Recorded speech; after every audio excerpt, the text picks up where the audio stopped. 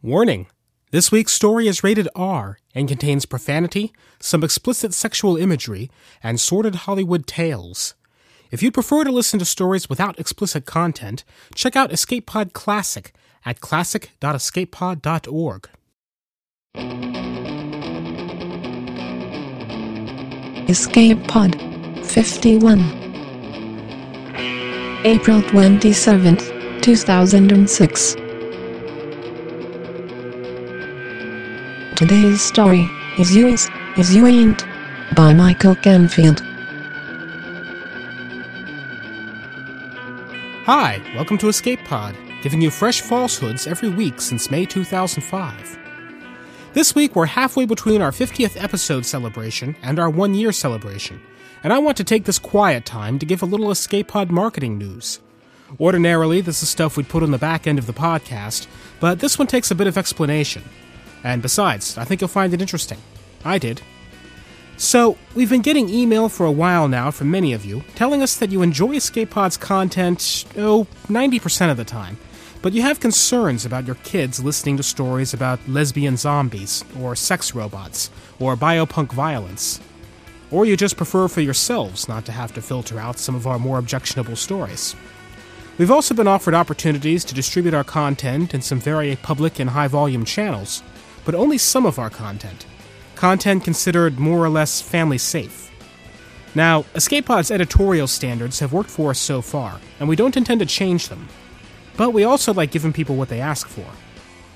So today, we're launching a new podcast feed called Escape Pod Classic. It's an archive feed presenting our PG and G-rated stories, starting from episode 3 and moving forward week by week. We've also stripped all of these rambling intros from them.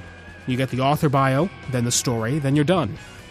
We did that because so many of our intros were time-sensitive, and they'll be reaching a new audience. Now, I don't absolutely guarantee that these stories won't bother anyone. This is our best guess at stories we consider safe for early adolescence and up. If those are the stories that appeal to you most, or if you just don't like listening to these intros, it's not a bad way to catch up on our older stories. So if you're interested, go to classic.escapepod.org, and you'll find the same subscribe links as our main site, just pointing to the new feed. Meanwhile, this feed, the thing we simply call Escape Pod, will carry on as we've always been doing it, with a variety of stories that run all over the map as far as target age groups go. Each podcast will get mentioned in the other's feed. We figure this way, everybody gets a choice, and everyone wins. If you have any questions about it, or you want to let us know what you think, drop us a line at feedback@escapepod.org. Particularly if you have kids, and we're concerned about our content. I want to know if Escape Pod Classic satisfies your concerns, or if there's more we can do to make things useful for you. And that moves us to today's story, which is sort of a story about kids, but mostly no. We present Is You Ain't by Michael Canfield. Mr. Canfield is a graduate of the Clarion Workshop, and his work has appeared in Realms of Fantasy, Strange Horizons, Black Gate, and the anthology Daikaiju 2, Giant Monster Tales, which makes me realize there are at least 2 books I've got to track down. The story originally appeared on the webzine Futurismic in 2004. It's narrated for us by the Grand Yoda of science fiction podcasting, Evo Terra. Evo is the co-host, host, or producer of the Dragon Page Cover to Cover, Dragon Page Winging It, Dragon Page with Class, Slice with Sci-Fi, Evo's Cultcast, Podiobooks.com with its 44 titles, and the Farpoint Media Network, which includes several other quality podcasts. That he found time to read this for us may be empirical evidence of human cloning. So put on your onesies and test the bottle. It's story time. Is You Ain't by Michael Canfield. I got my first break as stunt double for the top goodie on Super Comics Babies. For the 3rd season, the producers cast me in a recurring role. Before the series ended its 7-year run, 1 or 2 scripts even revolved around my character. You always remember your first job fondly, I guess. But the public remembers me, if at all, for my own series, Ninja Baby. 2 films spun off from it, New York Ninja Baby and Ninja Baby 2, Back to the Womb, made good money at the time. Back to the Womb is still considered important for the first use of an in vitro actor, Tommy Baker, who played me in flashback sequences. Tommy came to a bad end. It's a tough business. Good friends burned out early, drugs, depression, suicide. I'm luckier than most. Ninja Baby fans tell me the movie sacrificed the grace notes that made the series a classic. I don't know. I can tell you that when we produced the original series, we called it shit. I won't kid you. The main reason I've contracted to upload this biography is the money. I want a way out of the baby body. Expensive surgery. Thank you for buying this link. Even if you don't like what I have to say, you've helped an old actor out. I'm told the public will not buy a Star Bio uplink unless there's a tragedy involved and a triumph. How's this? I live in a crib in a public care ward.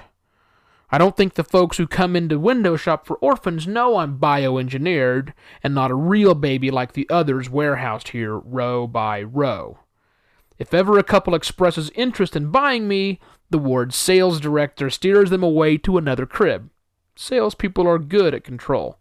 They don't want a bio freak becoming a tourist attraction in the ward. They'd chuck me out if they could, but it's state-run, so they have to keep me. I'm on a waiting list. Re-engineering surgery for the destitute. Been on it for 15 years. More tragedy? I've regressed. I used to be able to carry myself on my Durabone limbs, but the way they attached the muscles in those days didn't work well. The skeleton is still strong, but the muscles weren't meant to last 50 years. Now I flail my arms and legs like a regular baby. That's irony, I guess. I keep my spine uplink cable under blankets where folks won't see it. This is my sole connection to reality. The salespeople never bother to pick me up every couple hours like they do the babies. Okay, my second marriage. Everyone wants to know, or so indicate the polls taken by you who've come this far in the story. I'll give you the inside dope. For all you men in midlife crises out there, listen to this. Never buy a trophy wife. Rent or lease if you have to, but never invest. Believe me, I know. Jilly had everything an oral-fixated baby actor wanted. In fact, she had the pair.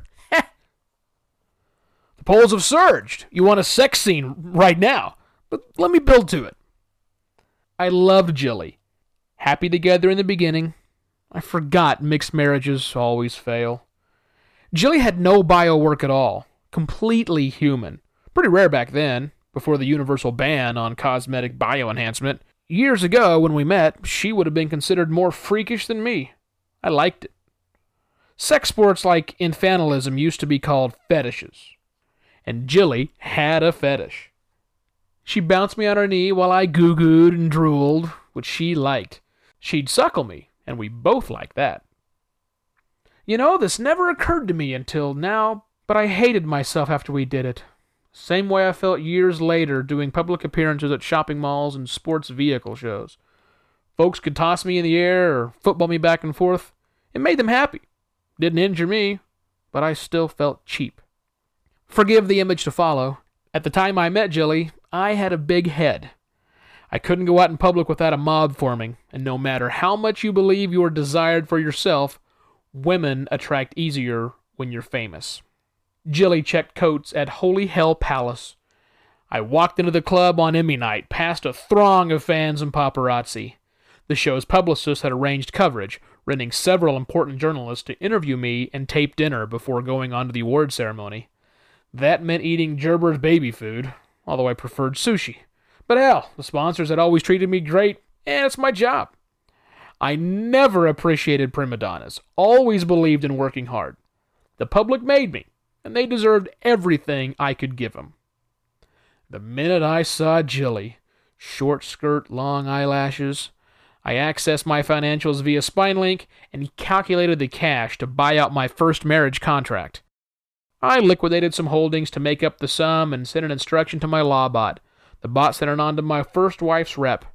When I reached the coat check booth, I had the divorce decree on file. Irreconcilable differences. I wanted the hat check girl, and my first wife didn't want me to have her.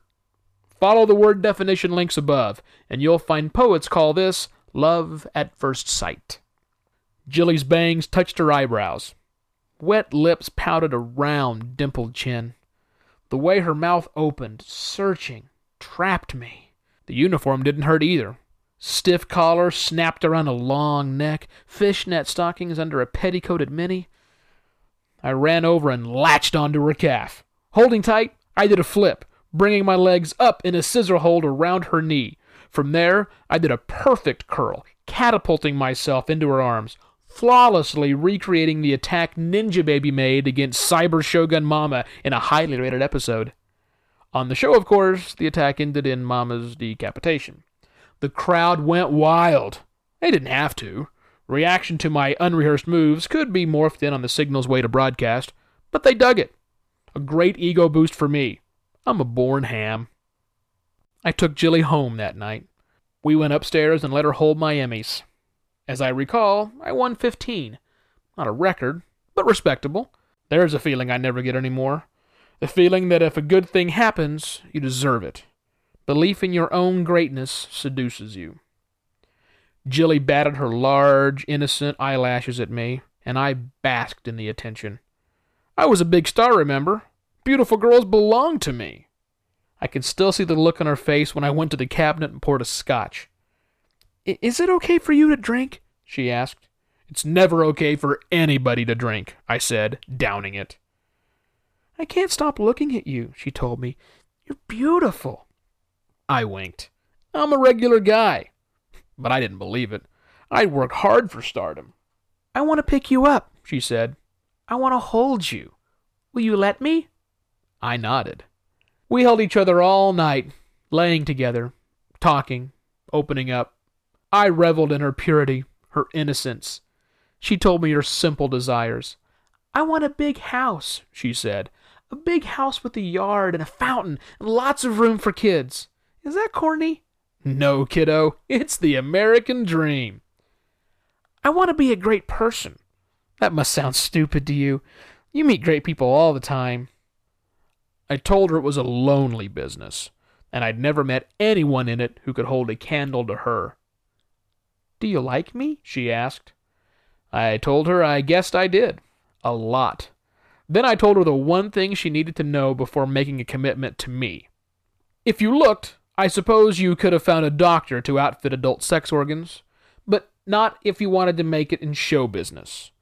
Most actors shelve their sex drives anyway. It's a tough business, and you don't want to get sidetracked dating or supporting a family when you start out. A baby actor has to consider what to cram in a 20-inch body that needs to walk and talk, not to mention tumble and kick. Something must go. People ask me if I'm bitter. Not at all. I figured I'd add it on later, when the time was right. Therefore, though I do get a woody now and then, love always meant more than the physical act to me. Holding, cuddling. From those things I got what I needed, and any woman with me had to accept that. Jilly understood. We kissed and she squeezed me. We held each other tight. How could I not love her? My next public appearance, Jilly carried me in, cradled in her arms. We bought a hillside mansion and moved in at the end of the month. Jilly even became a minor celebrity in her own right with a cosmetics line. The tabloids loved us. The media falsely portrayed me as the only baby actor with an adult-sized wife. But as I found out later, Jilly never grew up. Never having experienced puberty or physical changes of maturing, I relied on my manager/mother to tell me about these things. She used to say you keep an image of yourself at a certain age and carry it through life, no matter how old you get. An emotional age, if you will. She told me she always thought of herself in her late 20s. I'd put Jilly at emotional age 16. She couldn't handle the fame, the fortune. I think she would have trouble in any marriage, even without the extra baggage. Picture our trendy Beverly Hills mansion, non-automated, non-wired, old Hollywood. To folks in the business then, the height of coolness meant living with no home media link-ins. Picture me and Jilly sitting down to breakfast. She liked to put me in the high chair and spoon my eggs. At first I thought it was fun, a little honeymooner's game. And honest to God, it never occurred to me we had headed down the wrong path. Now picture when the trouble began. I used to do charity events. All actors have to. And I'd often appear at fundraisers for a group called Children Against Family Abuse. It's a subject I cared deeply about then, as I do today. I brought Jilly along to the rally. For the first time, she experienced my public surrounding me. I remember that in the group of regional chair kids, 14-year-old girls predominated. The kids filled up the platform steps to the dais, bringing their posters and little ninja baby dolls for me to autograph. Like kids anywhere. They got jumpy so close to a TV personality. I did my best to connect with each one and keep the line moving, but they kept coming, and the line grew faster than I could move kids through it. The ones in the back got anxious and stood tiptoed, leaning on the kids closer in to try and get a glimpse. This pushed the whole crowd forward. We never appeared without a strong security contingent, and I'm sure to this day they could have handled the crowd if Jilly didn't do what she did. Being so focused on working the group, I missed Jilly's anxiety signs that, in retrospect, I should have noticed. She told me later she convinced herself the crowd would surge forward and trample me. It didn't do any good reminding her my bioengineered body could withstand a Humvee driving over it, as the show's fans no doubt remember from several episodes. Anyway, love being love, Jilly screamed at the kids to back up, which made those at the rear strain harder to see the commotion. She sprung and scooped me in her arms, bundling me away. A guard, and he should have known better, must have mistaken my wife's panic for an assassination or kidnap attempt. He leaped and tackled Jilly as she tried to descend the dais by forcing back the kids standing on the steps.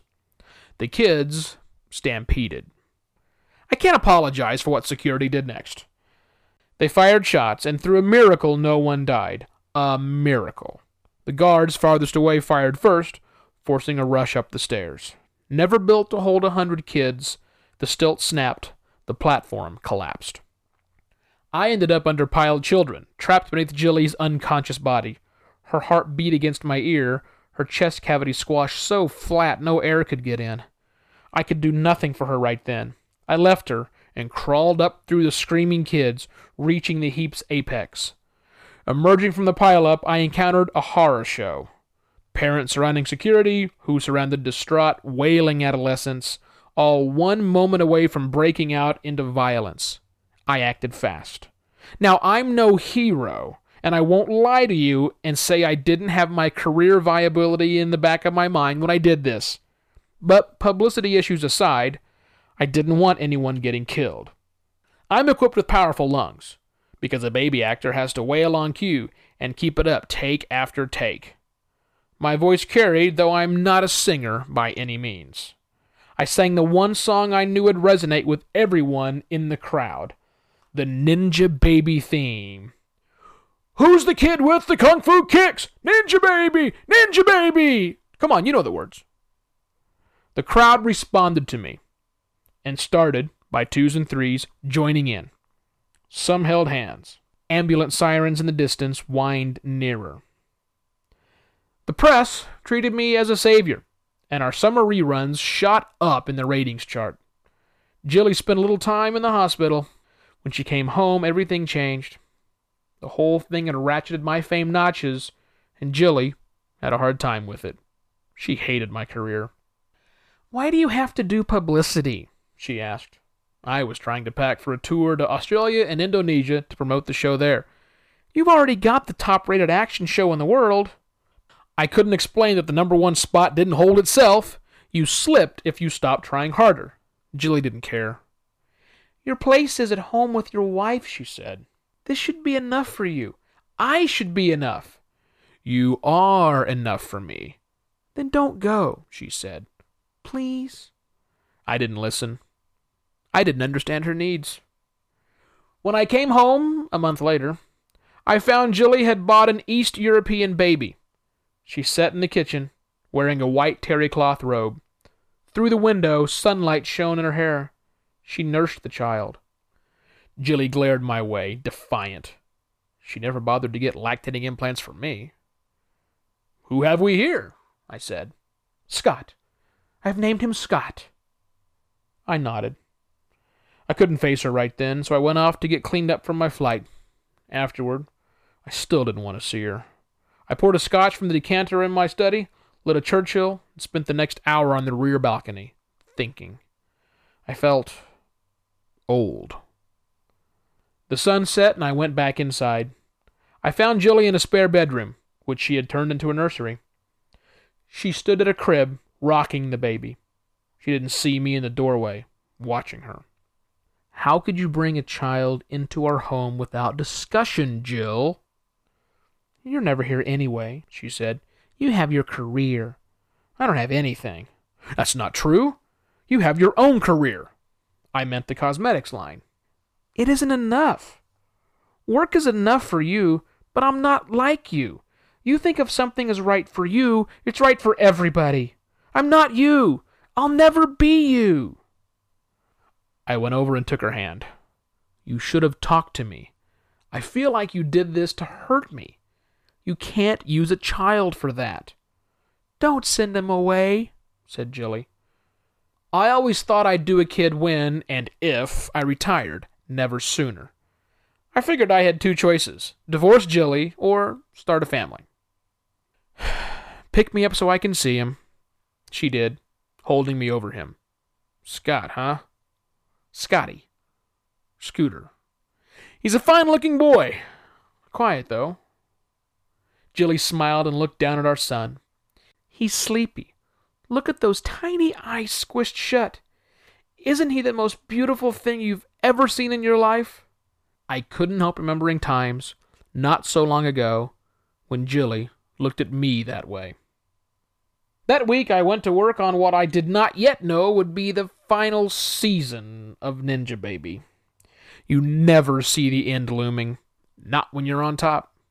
In hindsight, I can tell you where the whole thing unraveled.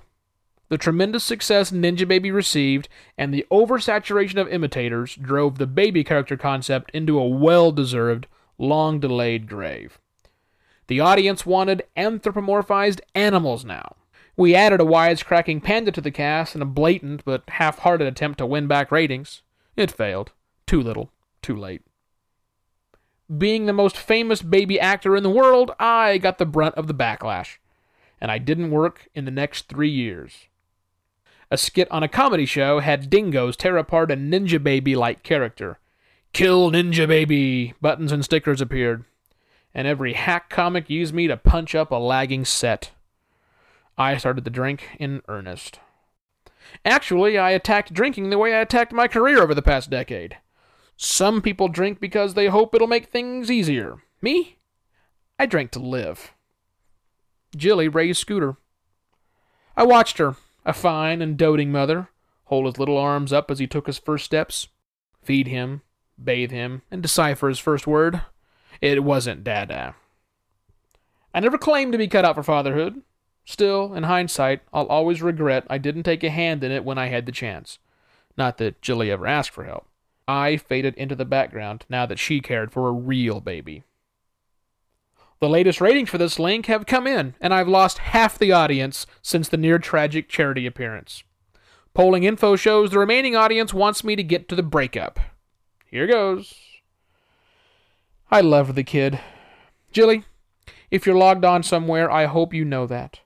I say it now because I couldn't say it then. I don't even remember how it started. I'm sure Scooter had done his run up and down the hall act the entire afternoon, getting in everything. The house formed a veritable obstacle course for our curious munchkin. Taller than me, already on the way to becoming a man. He had those big blue eyes and that golden hair, mother's special boy. I can't help but wonder what you thought of me then, Jilly, if you thought of me at all. Certainly not as father to Scooter or husband to you. Maybe as a drunken lout stumbling through your lives here and there. My muscles had already begun to degrade.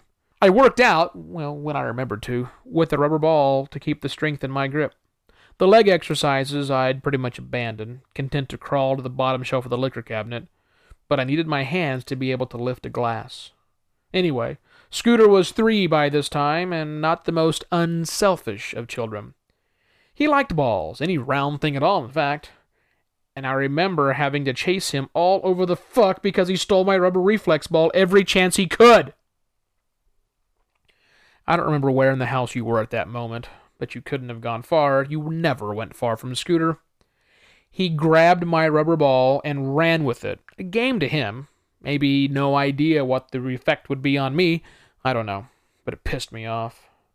I hollered for you and called him a little shit, and he hauled ass. Like I said, my legs didn't work well anymore, but I did keep after him until he either tuckered out or forgot he meant to keep away from me in the first place. I closed it enough to yank the ball from his hand. He cried. He let loose a wail. In retrospect, I can see how it must have looked to you, Jill. And I offer the weak excuse of drunkenness. Plus, it was my ball. He figured, with me half his size, he could do anything he wanted and get away with it. He grabbed the ball back and pushed me down. Crawling forward, I rose up. I smacked him so hard it knocked him clean on his butt. You came in then. You screamed. You screamed like I had hit you yourself, and you knelt to gather Scooter in your arms. You bent around to shield him. I tried to get past to see if I'd hurt him, but you wouldn't let me. Jilly, it was the booze. I never would have done it except for the booze. I tried to apologize. I tried to make you open up your arms so I could see him. You wouldn't allow it. That night you left me and took our son away. Jilly sued for divorce, but I blocked it.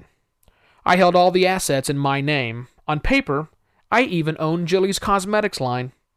I ordered a law bot to gum up the divorce any way possible. It found a hell of a good one. Jilly had bought Scooter through the company, which meant he belonged to me as an asset.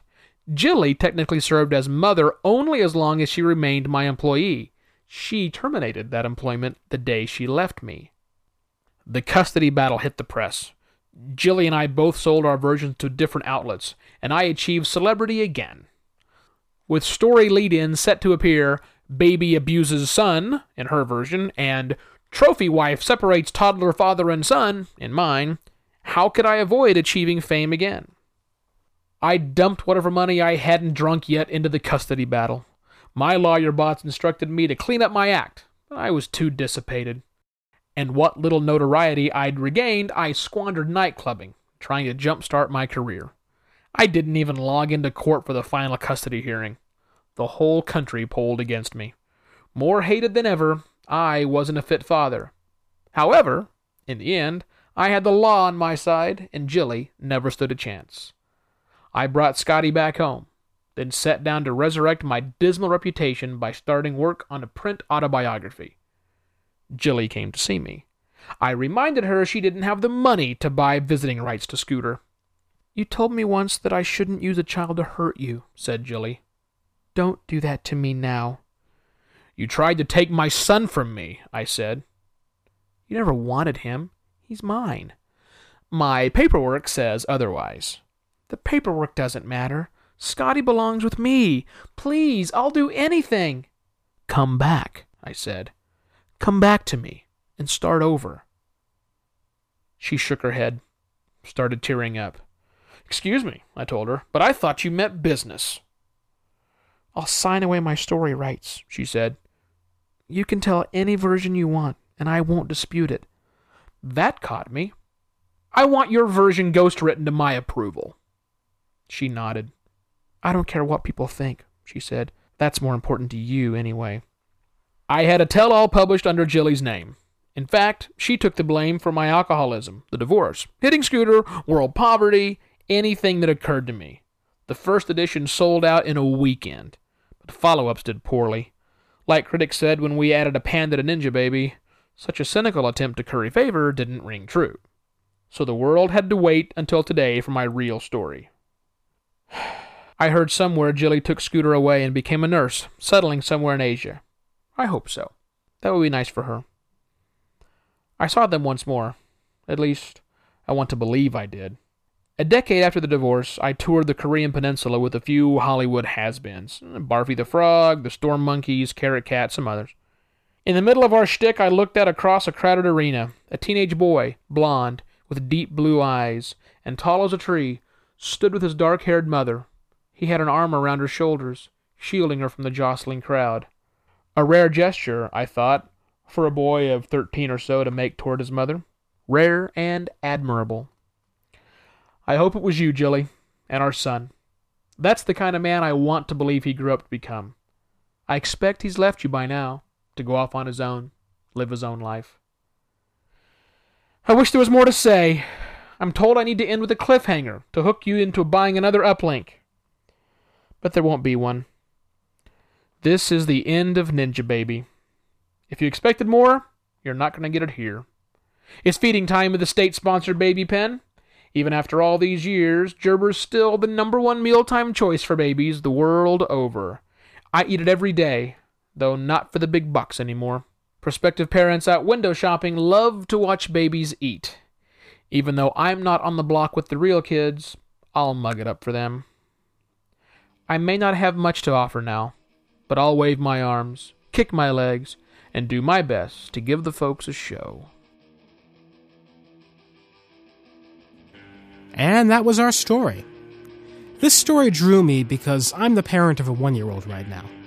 And one of my favorite things about having a 1-year-old is that he'll stop being one. Probably within a year. Steve, this is C.A. Sizemore out in Phoenix, Arizona, and I just have to say, you cannot make us wait another year for another story like that. I just listened to the last Escape Pod 50, and I have to say, who do you want killed? I will gladly do knock off anyone you need me to get more good stories from that Ely guy. Have a good one. Bye. Thanks for the offer, CA. Unfortunately, if you were going to kill the people responsible for preventing me from a better story output, you'd have to start with me. Over the past year, I've gotten very little writing done because between my job, my family, and Escape Pod, writing has been at the bottom of the list. But that's changing. Specifically, my job is changing. Definitely, for real now. And I should have more time, and you'll hopefully see more from that Ely guy. Although this podcast is, and will always be, about other people's writing. But I do thank you for the compliment, as well as the other folks who wrote in to say nice things about the Malcontent. Paul Fisher wants to know why I haven't mentioned Balticon yet. Sorry, Paul. So the deal is this. I'm going to be a guest at Balticon, the big convention in Baltimore, Maryland next month. Paul's put together a very impressive podcasting track there, with Merle Lafferty and Patrick McLean from the Shawnee, and some other excellent podcasters. You've also got big guests there like Neil Gaiman and Gene Wolfe. So if you're not doing anything over Memorial Day weekend, stop on by and see us. Details for that are at balticon.org. Some other feedback. Patrick, an emergency medicine doctor here in Georgia, responded to my Georgia Tech plug last time. He was an IE in '92, and he says, "The further I get from college, the more I understand and appreciate all of the things that Tech provided me, in addition to an excellent education." James says, "So you have discovered the truth of many jobs, including mine. A database administrator that does a good job is invisible to the company at large. The only time that most of the company knows you did something is when you fail or when a disaster strikes." Yes, James, I know how true that is. A suggestion to all of you who are in business but aren't IT staff yourselves. If you want to do immediate, absolute good, tell one of the IT staffers in your company today that you appreciate what they do for you. The difference it makes to that person and to your company could be dramatic. And finally, Derek, aka Tech Knight, sent us a message this afternoon. We've had a lot of complaints that it's hard to get all of our older content. And I keep saying, well, we'll be set up at Podiobooks eventually, or try a collection CD, or whatever. Derek did something about it himself. He's created a website called escapearchive.com and set up a new podcast for all of our older stories from the beginning. It's totally legal because of our Creative Commons license. In fact, it's not just permitted, I'm grateful to him for it. And we'll be linking back to his site. Again, that's escapearchive.com. And that's just some of our feedback.